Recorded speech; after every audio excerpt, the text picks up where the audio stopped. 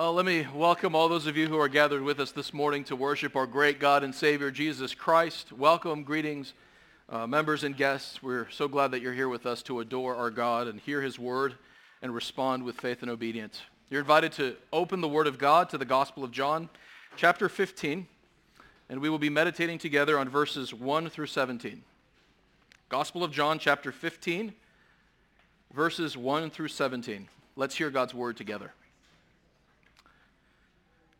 I am the true vine, and my Father is the vine dresser.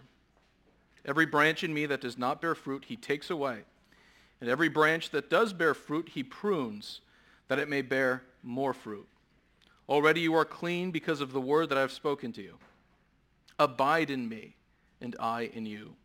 As the branch cannot bear fruit by itself unless it abides in the vine, neither can you unless you abide in me. I am the vine, you are the branches. Whoever abides in me and I in him, he it is that bears much fruit. For apart from me, you can do nothing. If anyone does not abide in me, he is thrown away like a branch and withers. And the branches are gathered, thrown into the fire, and burned. If you abide in me and my words abide in you, ask whatever you wish, and it will be done for you. By this my Father is glorified, that you bear much fruit, and so prove to be my disciples. As the Father has loved me, so I have loved you. Abide in my love. If you keep my commandments, you will abide in my love, just as I have kept my Father's commandments and abide in his love. These things I have spoken to you, that my joy may be in you, and that your joy may be full. This is my commandment, that you love one another as I have loved you. Greater love has no one than this, that someone lay down his life for his friends. You are my friends if you do what I command you. No longer do I call you servants, for the servant does not know what his master is doing. But I've called you friends, for all that I have heard from my Father I have made known to you. You did not choose me, but I chose you and appointed you that you should go and bear fruit, and that your fruit should abide, so that whatever you ask the Father in my name, he may give it to you. These things I command you, so that you will love one another. Amen.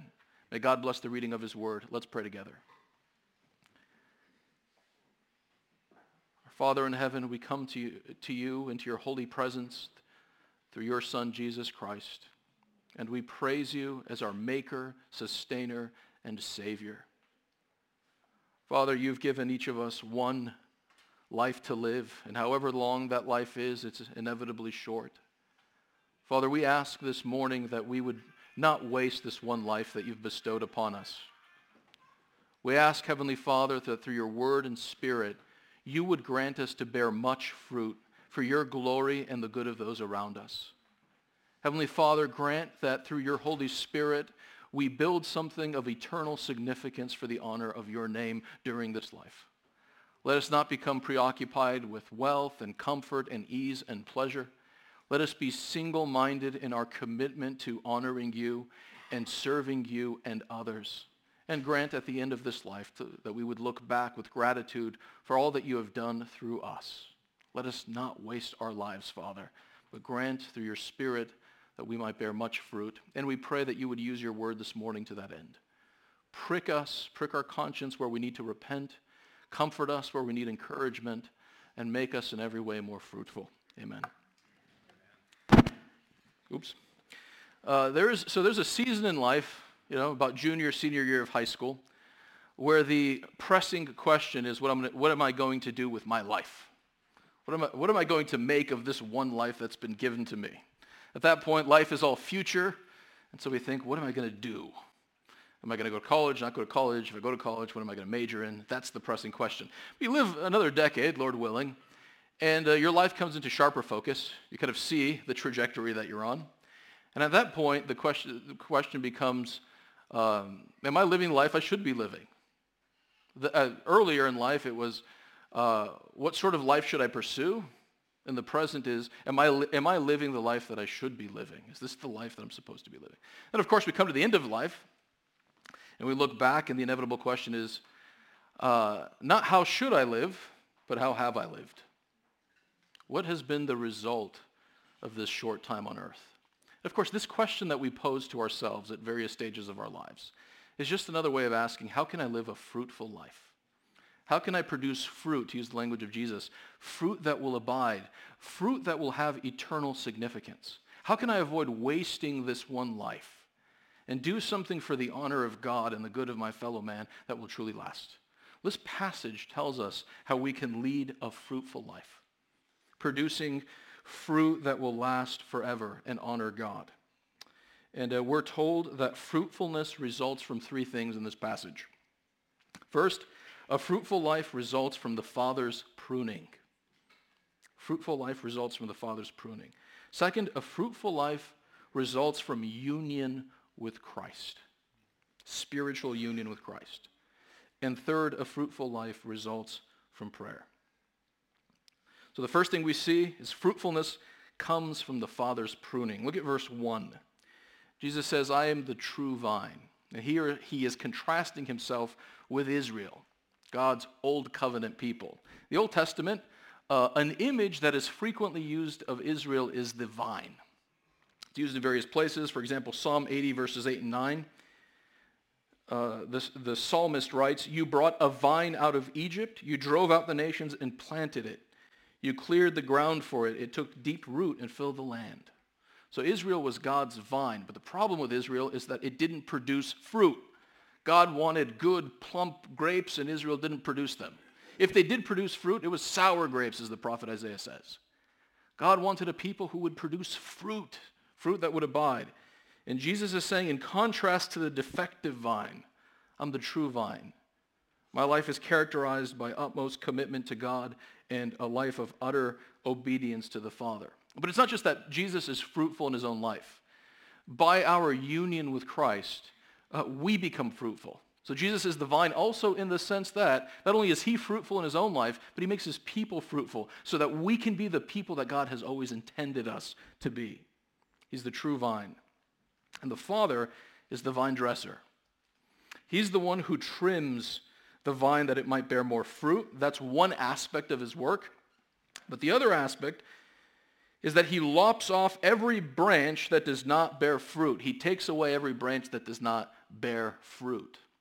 And so the question is, what category of person is that referring to? Who are these fruitless, barren branches?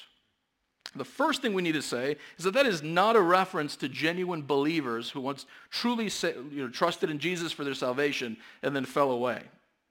One indication of this in terms of the immediate context is that all those who are united to the vine, to Jesus, bear fruit.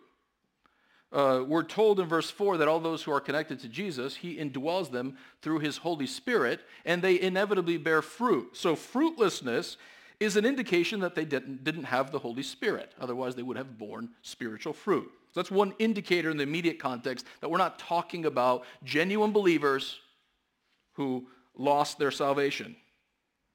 But a stronger evidence comes from the larger teaching of John's gospel.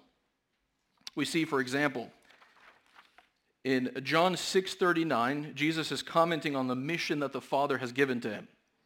And he says, this is the will of him who sent me, that I should lose nothing of all that he has given me, but raise it up on the last day. So consider that. Jesus says, okay, here's my mission. Father has given me a people, and he wants me not to lose one that he has given to me, but wants me to raise it up on the last day. The question is, will Jesus fail in that mission? And the answer is, of course not. Every single one given to him will be raised up. John chapter 10, verse 28 makes a similar point. My sheep hear my voice, says Jesus, and I know them, and they follow me. I give them eternal life, and they will never perish, and no one will snatch them out of my hand. All those who are in the hand of Christ will stay there and will be brought safely to the other side. Indeed, in 1 John chapter 2, verse 19, in another of his New Testament writings, John says, so here he's speaking about those who at one point were professing faith in Jesus, and they left the church. And here's what he says about them. They went out from us, so they left, but they were not of us. How do we know they were not of us? For if they had been of us, they would have continued with us. The sign that they were really in is that they would have continued. The fact that they didn't continue shows that in a sense, despite some outward profession of faith, they were never in. So there's this strand of teaching in John's gospel that those who belong to Christ savingly, who really trusting in him, will persevere. Now, that still leaves the question unanswered. To whom is Jesus referring through this metaphor, these fruitless branches? Well, I think it's important for us to answer that question within the context of John's gospel.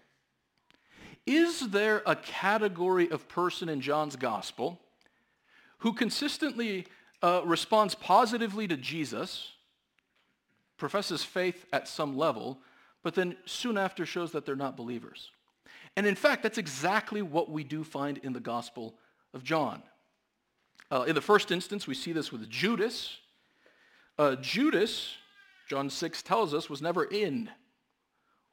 trusting the way the other apostles were, but nevertheless, he was bearing fruit. Like when they went out to do ministry together, the other apostles weren't looking at Judas and going, man, why can't he do it? Right? That wasn't the dynamic. He was doing miracles with the rest of them, right? There was an outward connection, and yet Judas was never, in a sense, united to Christ. But again, this is a larger theme. If we go to John chapter 2, verses 23 and 24, here's what we're told. Many believed in his name. So it sounds like faith. Good. Many believed in his name, but Jesus on his part did not entrust himself to them, with the implication that there's something defective about this faith.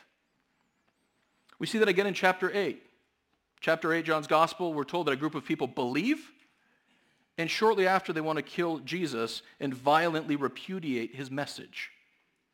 It's a kind of superficial commitment to Jesus that fizzles out.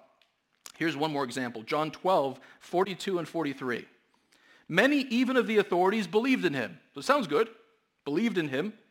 But for fear of the Pharisees, they did not confess it, so that they would not be put out of the synagogue.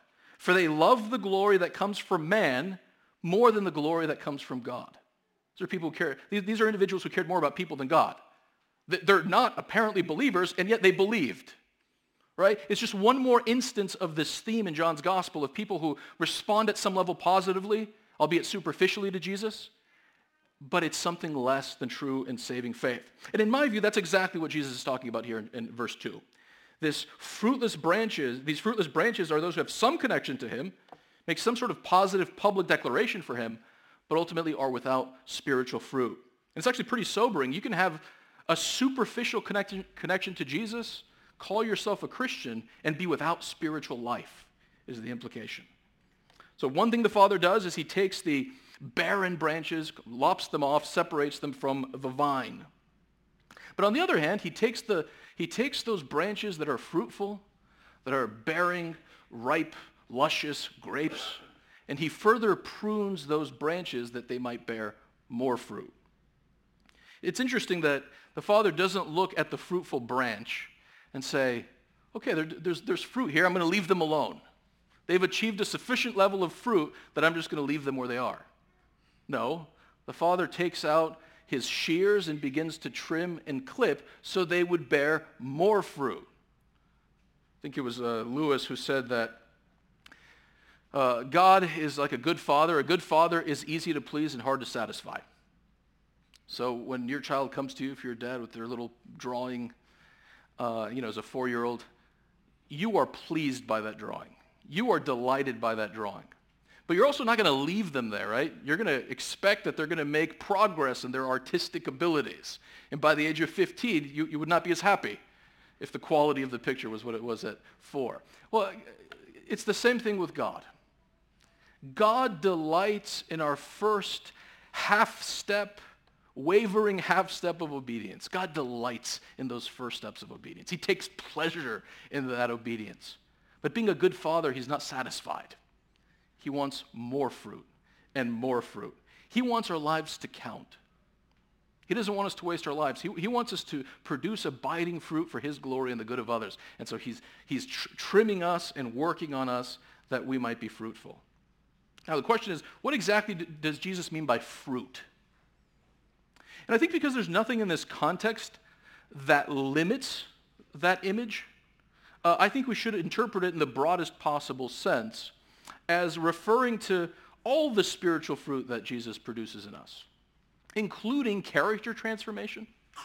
Part of the fruit that God's producing in us is he's making us like Jesus, forming that beautiful character in us, making us gentle and wise and loving, patient. But another aspect of fruit is effectiveness in evangelism. God doesn't want his people to just huddle together and disregard the world. He wants to use the church as an instrument to draw people to himself. So there's evangelistic fruitfulness. He wants to make you effective in acts of service to others. He wants to make you effective as an instrument for doing spiritual good to fellow believers. Like, this is all fruit that God wants to produce in your life. So he does that by pruning, trimming. What does that refer to? Well, if we just look strictly at the metaphor, trimming would suggest, because it's painful, trials, tribulations, difficulties of various kinds that God brings into our lives for the purpose of shaping our character, making us more useful to himself. And I think that's part of the meaning. But we should also recognize that in the original Greek, there is a close connection between the word prune in verse 2 and the word clean in verse 3, both in terms of meaning and sound. So you just hear this. You don't need to know Greek. You just hear the two words. So prune is kathaire, and clean is katharoi. Hear the connection, right? Now, because of that play on words and overlap in meaning, some have suggested that the way God prunes us is through the teaching of Jesus. He produces fruit through the word of Christ and about Christ.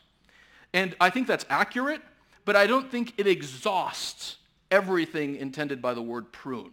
So pruning includes the word spoken by Jesus, but it's more comprehensive. It's broader than that. It includes everything that God does in our lives, in my view, to bring fruitfulness, including those painful trials that form our character and cause us to be useful to the kingdom.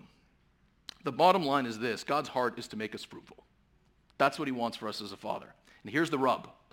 We don't want to be fruitful. We want to be comfortable. We want ease, pleasure, an easy life. We want to saunter serenely through the garden of life, to lounge on the beach, as it were. Minimize pain and suffering, maximize comfort and ease. That's what we want. God is not interested fundamentally in our comfort and ease. He's interested in making us holy and useful. And as long as we are at cross purposes with God, we're going to be in for a rough time. When his painful intrusions into our lives come, we're going to complain and grumble and resist. And the way to respond rightly, therefore, is to start wanting what God wants. To start wanting holiness, purity, and usefulness more than comfort. And when we desire that more than even our pleasure and the advancement of our self-interest, it's just easier to submit to God. In those painful seasons, we say, Lord, this is not what I would have chosen, but I know that you are using this affliction. You are using this affliction to form in me the character of your Son, so I submit. I mean, isn't that what you want in your best moments? When you're thinking most clearly and you're speaking to God, don't you say to him, God, I want to be useful for you, and I want to be like Jesus more than I want an easy life. Do whatever it takes to make me useful, not what makes for an easy life. And at the end of life, when you look back, what do you want to have done? Do you want to be able to look back at the end of your life and say, well, I managed to avoid all the bullets. I avoided pain and suffering for the most part. I got through it unscathed, and admittedly, I didn't achieve anything for anyone. It's been a barren life, but mercifully, I haven't been too maimed in the process. Is that what you want? Or you want to look back and see how God, through the Holy Spirit, has used you to make an impact in the lives of others, has used you to glorify him and do good to others? I mean, when you go to the grave, don't you want to die with some scars, exhausted, burnt out in service to your King? We should desire fruitfulness more than comfort. So that's how we experience a fruitful life in the first instance. It's the work of the Father. Secondly, we experience a fruitful life through the work of the Son. It is through a spiritual union to Jesus Christ that we come to experience much fruit. Jesus says, as the branch cannot bear fruit by itself unless it abides in the vine, neither can you unless you abide in me. Take the branch away from Jesus, and it just sits there on the ground, sad, barren, worthless. That's life without Jesus. Devoid of fruit, barren, and worthless. It is only through union with Christ that we can produce the kind of obedience, the kind of life that is honoring to God. It is only as his life supernaturally channeled through us, to us through the Holy Spirit that we can bear the kind of fruit that is pleasing to God. A fruitful life comes through this spiritual connection to Jesus. And because that's true, Jesus says, we need to abide in him. Abide in me, verse 4. How do we do that? How do we remain as branches in the vine? There are three things. In the first instance, abiding involves trusting and depending on Jesus. That's clear from the metaphor, right? Like a branch gets its life from the vine, it rests in the vine. And so we also are to walk in this life in dependence and reliance on Jesus, deriving strength from his life. We ought to be feeding on Christ for the strength that we need. The fact that we are to depend on Christ, and that's a part of abiding, is evident also from verse 3. He says, already you are clean because of the word that I have spoken to you. But of course, the word that is spoken needs to be believed. That's how it becomes effective. It is through faith in the word that Jesus has spoken that we become clean. And that faith doesn't just cleanse us at the beginning of the Christian life, but that faith continues to keep us united to Jesus all the days of our life. So to abide in Christ is simply to trust in him, to believe in him, to go to him when there is need. Say, Lord, you've given me many responsibilities in life. Give me the power that I need to fulfill these responsibilities. It's dependence on Jesus. Second aspect, though, of abiding is that we internalize his word. Verse 7. If you abide in me, my words abide in you. We are called to deeply internalize the truth that he proclaims, the truth that he embodies. And as we believe that truth, this is the third thing, we are transformed. When the seed of the word penetrates the dark soil of the human heart, it doesn't just sit there barren. It opens, it sprouts, it grows, it produces obedience. And that's the third thing that abiding involves. Abiding involves obedience. Verse 9. As the Father has loved me, so I have loved you. Abide in my love. Quick parenthesis here. As we work through this section of John 13 through 17, one of the things we see over and over again is the Father loves you. The Father loves you. The Son loves you. The Son loves you. The Son, Jesus is saying, I love you the way the Father loved me. And we don't need to engage in any sophisticated reading of the passage to see what Jesus is trying to say. He wants us to know that he loves us. He wants us to stand convinced that the Father loves us. The Father's arms are open wide to his children, and he always and inevitably seeks the very best for us. So don't miss that drumbeat throughout these chapters. The Father and the Son love us. I love you, he says, the way that the Father has loved me, and if you keep my commandments, you will abide in my love. So I take it that abiding in Jesus' love is roughly parallel to abiding in him. How do we abide? How do we remain in him? By walking in obedience to him. The sign that you are resting in the vine is that you are obeying Christ. Not perfectly, it's not possible in this life, but truly. The point is actually similar to what we saw last week in chapter 14, verse 15. If you love me, you'll keep my commandments. We noted then, our obedience doesn't save us. Jesus saves us, but the inevitable sign of spiritual life is obedience. The sign that you are abiding and resting in Christ is that you are walking in the light and seeking to please the Savior. So as we trust in Jesus, walk in fellowship with him, receive his word, and obey him, we are resting in him, and we are experiencing his spiritual life. So that's what it means on our side to abide in him. But notice in verse 4, he says if we abide in him, those who abide in him are also those in whom he abides. There is a mutual indwelling of the Son and the believer. How does he abide in us? Well, we saw in the previous chapter that he does so through the Holy Spirit. Christ comes through the Holy Spirit and he dwells in us. Through the Holy Spirit, Jesus comes and makes his home in us. We dwell in him, he dwells in us, and because of the surge of supernatural life, we are capable of bearing much fruit for the glory of God. It is this spiritual union to Jesus that enables us to say no to sin and yes to God. It is because of this union, whenever we face temptation, at every point of temptation, in principle, we can say every time, no to sin and yes to God, because of the supernatural power. It is because of this union that we can be effective in our evangelistic efforts. It's not just us when we open our mouths to talk about Jesus. It's not just us talking. The vine is causing his life to flow through us to bring blessing to others. It is because of this union that we can effectively serve other people. Do good to them. Good that will bless them for a lifetime and indeed for eternity. It is because of this union with Christ, this spiritual union. Do you realize that you're not united to Jesus in this way? That like a branch connected to the vine, his life flows into you through the Holy Spirit. There's a profoundly intimate and spiritual union between you and the Savior.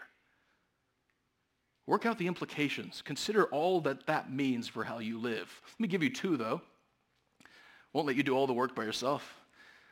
First implication, if you're not united to Jesus, you are a barren branch. There is no fruit. I stress that point because many people think that their lives are full of fruit outside of Jesus. The self-perception of many people is, I'm basically a good person. I volunteer. I give generously. I'm a great coworker. I always remember everybody's birthdays. Bring in cake. I'm a thoughtful spouse. There's fruit. I'm good. And if you think about yourself in that way, then you won't feel that you need a Savior, which God says you do.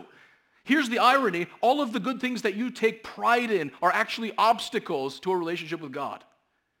What you need to see is that you're a dead and barren branch with no fruit in the sight of God. As far as God is concerned, there is nothing in your life that is honoring to him. And what that should do is it should drive you to despair of whatever good you think you have. And it should cause you to trust in Jesus, who alone can make us right with God. Don't lean on your own goodness. Lean on Jesus because he alone can take away our guilt and shame and purify us in the sight of God so we can have a relationship with him. And he alone, Jesus alone is the one who can cause us to bear fruit for the glory of God. Look to him, not yourself. Second implication, though, for those of you who are abiding in Jesus and he's abiding in you, that should produce a level of confidence and expectation. So often we look at our weaknesses and limitations and we say, I can't, Lord. I can't talk to that person about Jesus because I'm so ignorant. It's not my gift. Well, more fundamental than your gift is the fact that the Holy Spirit dwells inside of you. So you might have limitations. I have limitations. We all have limitations. But we don't act on the basis of our limitations. We act on the basis of our confidence that Jesus Christ is indwelling us. Right? If he's in us, then we should take courage and open our mouths. When we see someone distraught, discouraged, we're reluctant to open Scripture. I know so little about Scripture, I don't know what to say. Right? We look at our limitations. What we should be focusing on is, I'm connected to Jesus. The life of the vine is surging within me. And so I can't do it, but he can, and so I'm going to open my mouth in confidence in him. Is there that kind of confidence in the way that you live? We are united to Christ spiritually, and because of that, we can bear much fruit for the glory of God. Now, we've noticed that part of what abiding means obeying Jesus. And then Jesus goes on to describe in verses 12 through 14 more specifically what it means to obey his commands. He says, what I want you to see as the center of your obedience is obviously love for God, but also love for others. This is my commandment, that you love one another as I have loved you. In 13, Jesus has already said, I'm giving you a new commandment. That's to love one another. Now you should read that and go, wait a minute. It's not new. We read in the Old Testament, God calls his people to love each other. In what sense is it new? Well, it's new in the sense that the standard is new. We are told not simply to love, but to love as Jesus loved us. And how did he love us? By giving up absolutely everything for us, by dying in our place. And that's how you should love one another. You want to know what it means to be a Christian? To follow Christ, to obey my commands? Look at the cross. Look at Christ dying in love for his friends, for his people, and that's the pattern of your life. You surrender your interests, your advantages for the good of others. Greater love has no one than this, that someone lay down his life for their friends. There is no higher love that you can exhibit than to die for someone.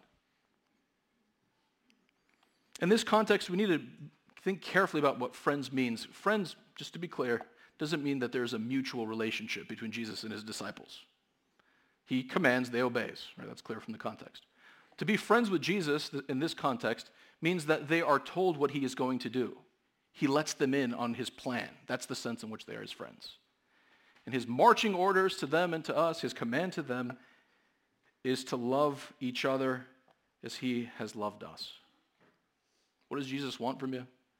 He wants you to love your brothers and sisters in the first instance the way he has loved you. He wants you to disadvantage yourself for the sake of it, bringing advantage and benefit to others. He wants you to spend yourself and empty yourself so other people can be filled. He wants you to sacrifice free time and money and energy for the sake of bringing good to your brothers and sisters. And one way you can sort of tell this is beginning to happen in your life is that there is an increasing other awareness.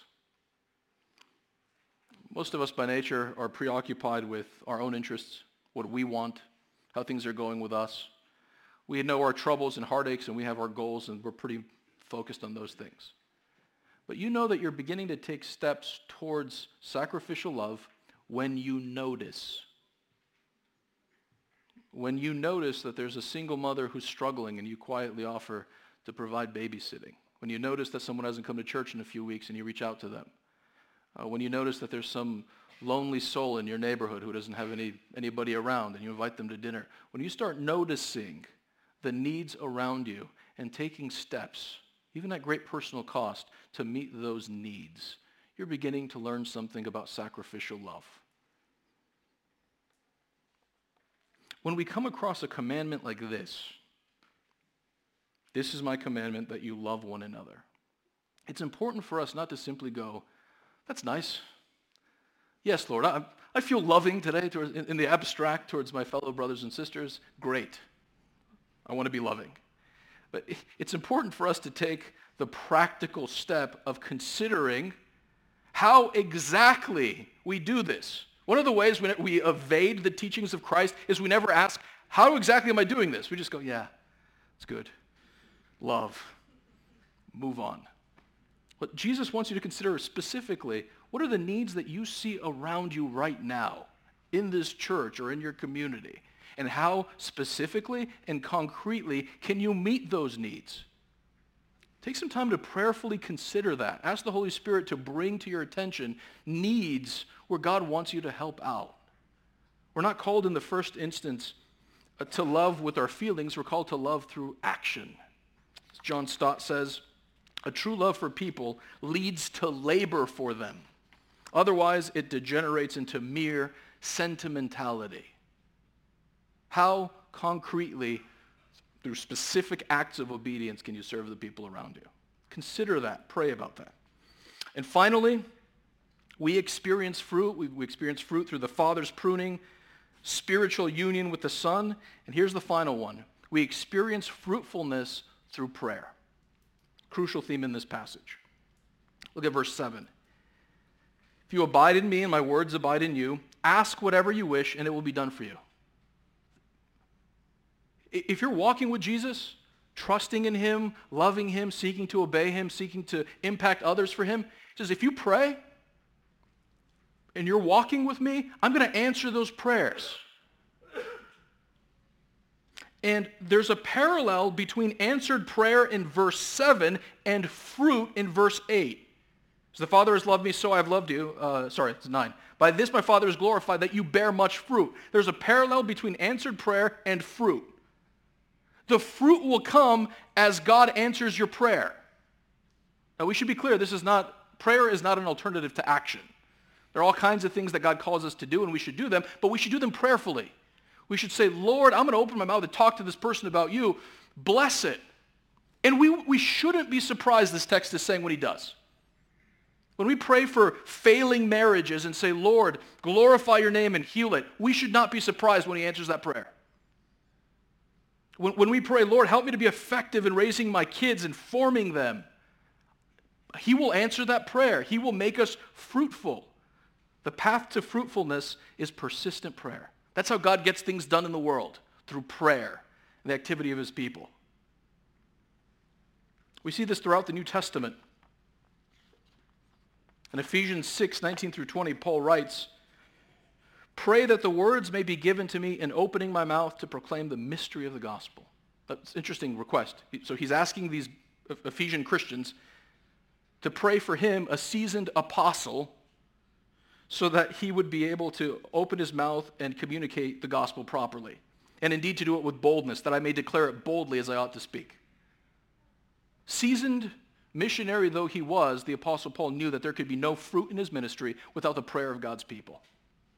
Fruit comes through prayer. Incidentally, I think one application is to pray for your preacher, the ministry of the church. We're all in this together. Let's pray for each other. Colossians 4:3. Pray also for us, that God may open to us a door for the word to declare the mystery of Christ. So pray that there would be openings for the gospel to be preached. 2 Thessalonians 3:1. Pray for us that the word of the Lord may speed ahead and be honored. Pray for us that when we preach the gospel, people would hear it and there would be a response. There would be faith. All of those kinds of fruit come in answer to the prayers of God's people.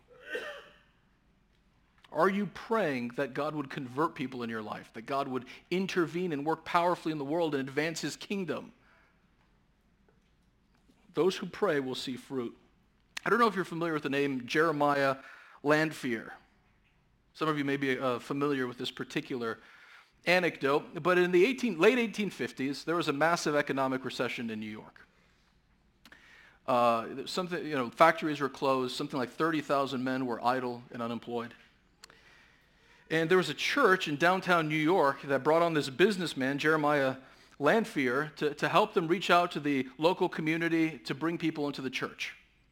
He was a businessman with a zeal for the Lord, so they said, why don't you help us do this? And he felt the burden of that responsibility. He said, I've got to pray. So what he did, he said, every Wednesday from 12 to 1 o'clock, I and whoever else wants to come with me we will gather together and we will pray. And we will see what God does in response to that prayer. So the first time he does it, he puts out these notices, and he shows up, 12 o'clock, there's nobody there. He waits 5 minutes, nothing. 20 minutes, no one is there. Then by 12:30, someone comes in, and they conclude successfully with 6 people having showed up to that first session. Well, by the next meeting, there are 40 people who show up to pray. And in 6 months, 10,000 individuals, businessmen, workers in New York, are involved in this prayer ministry. And one author notes that roughly within the next 2 years, roughly 1 million converts were added to American churches.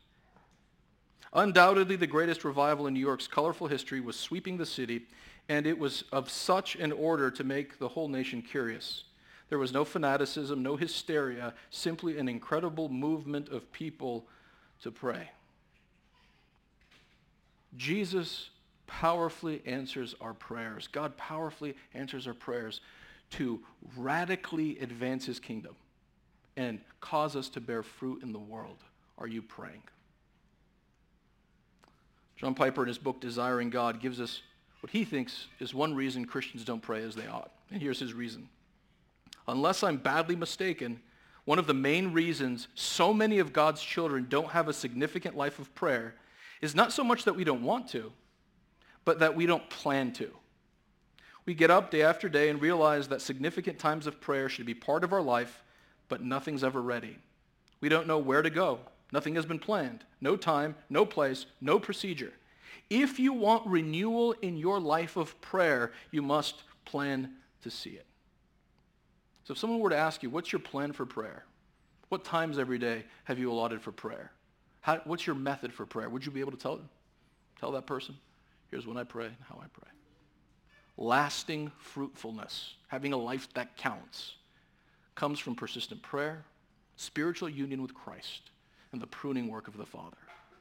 Those who live this way will not have lived in vain, but will have lived for the glory of God and the good of others. May he help us more and more to produce fruit for his glory. Amen. Let's pray together.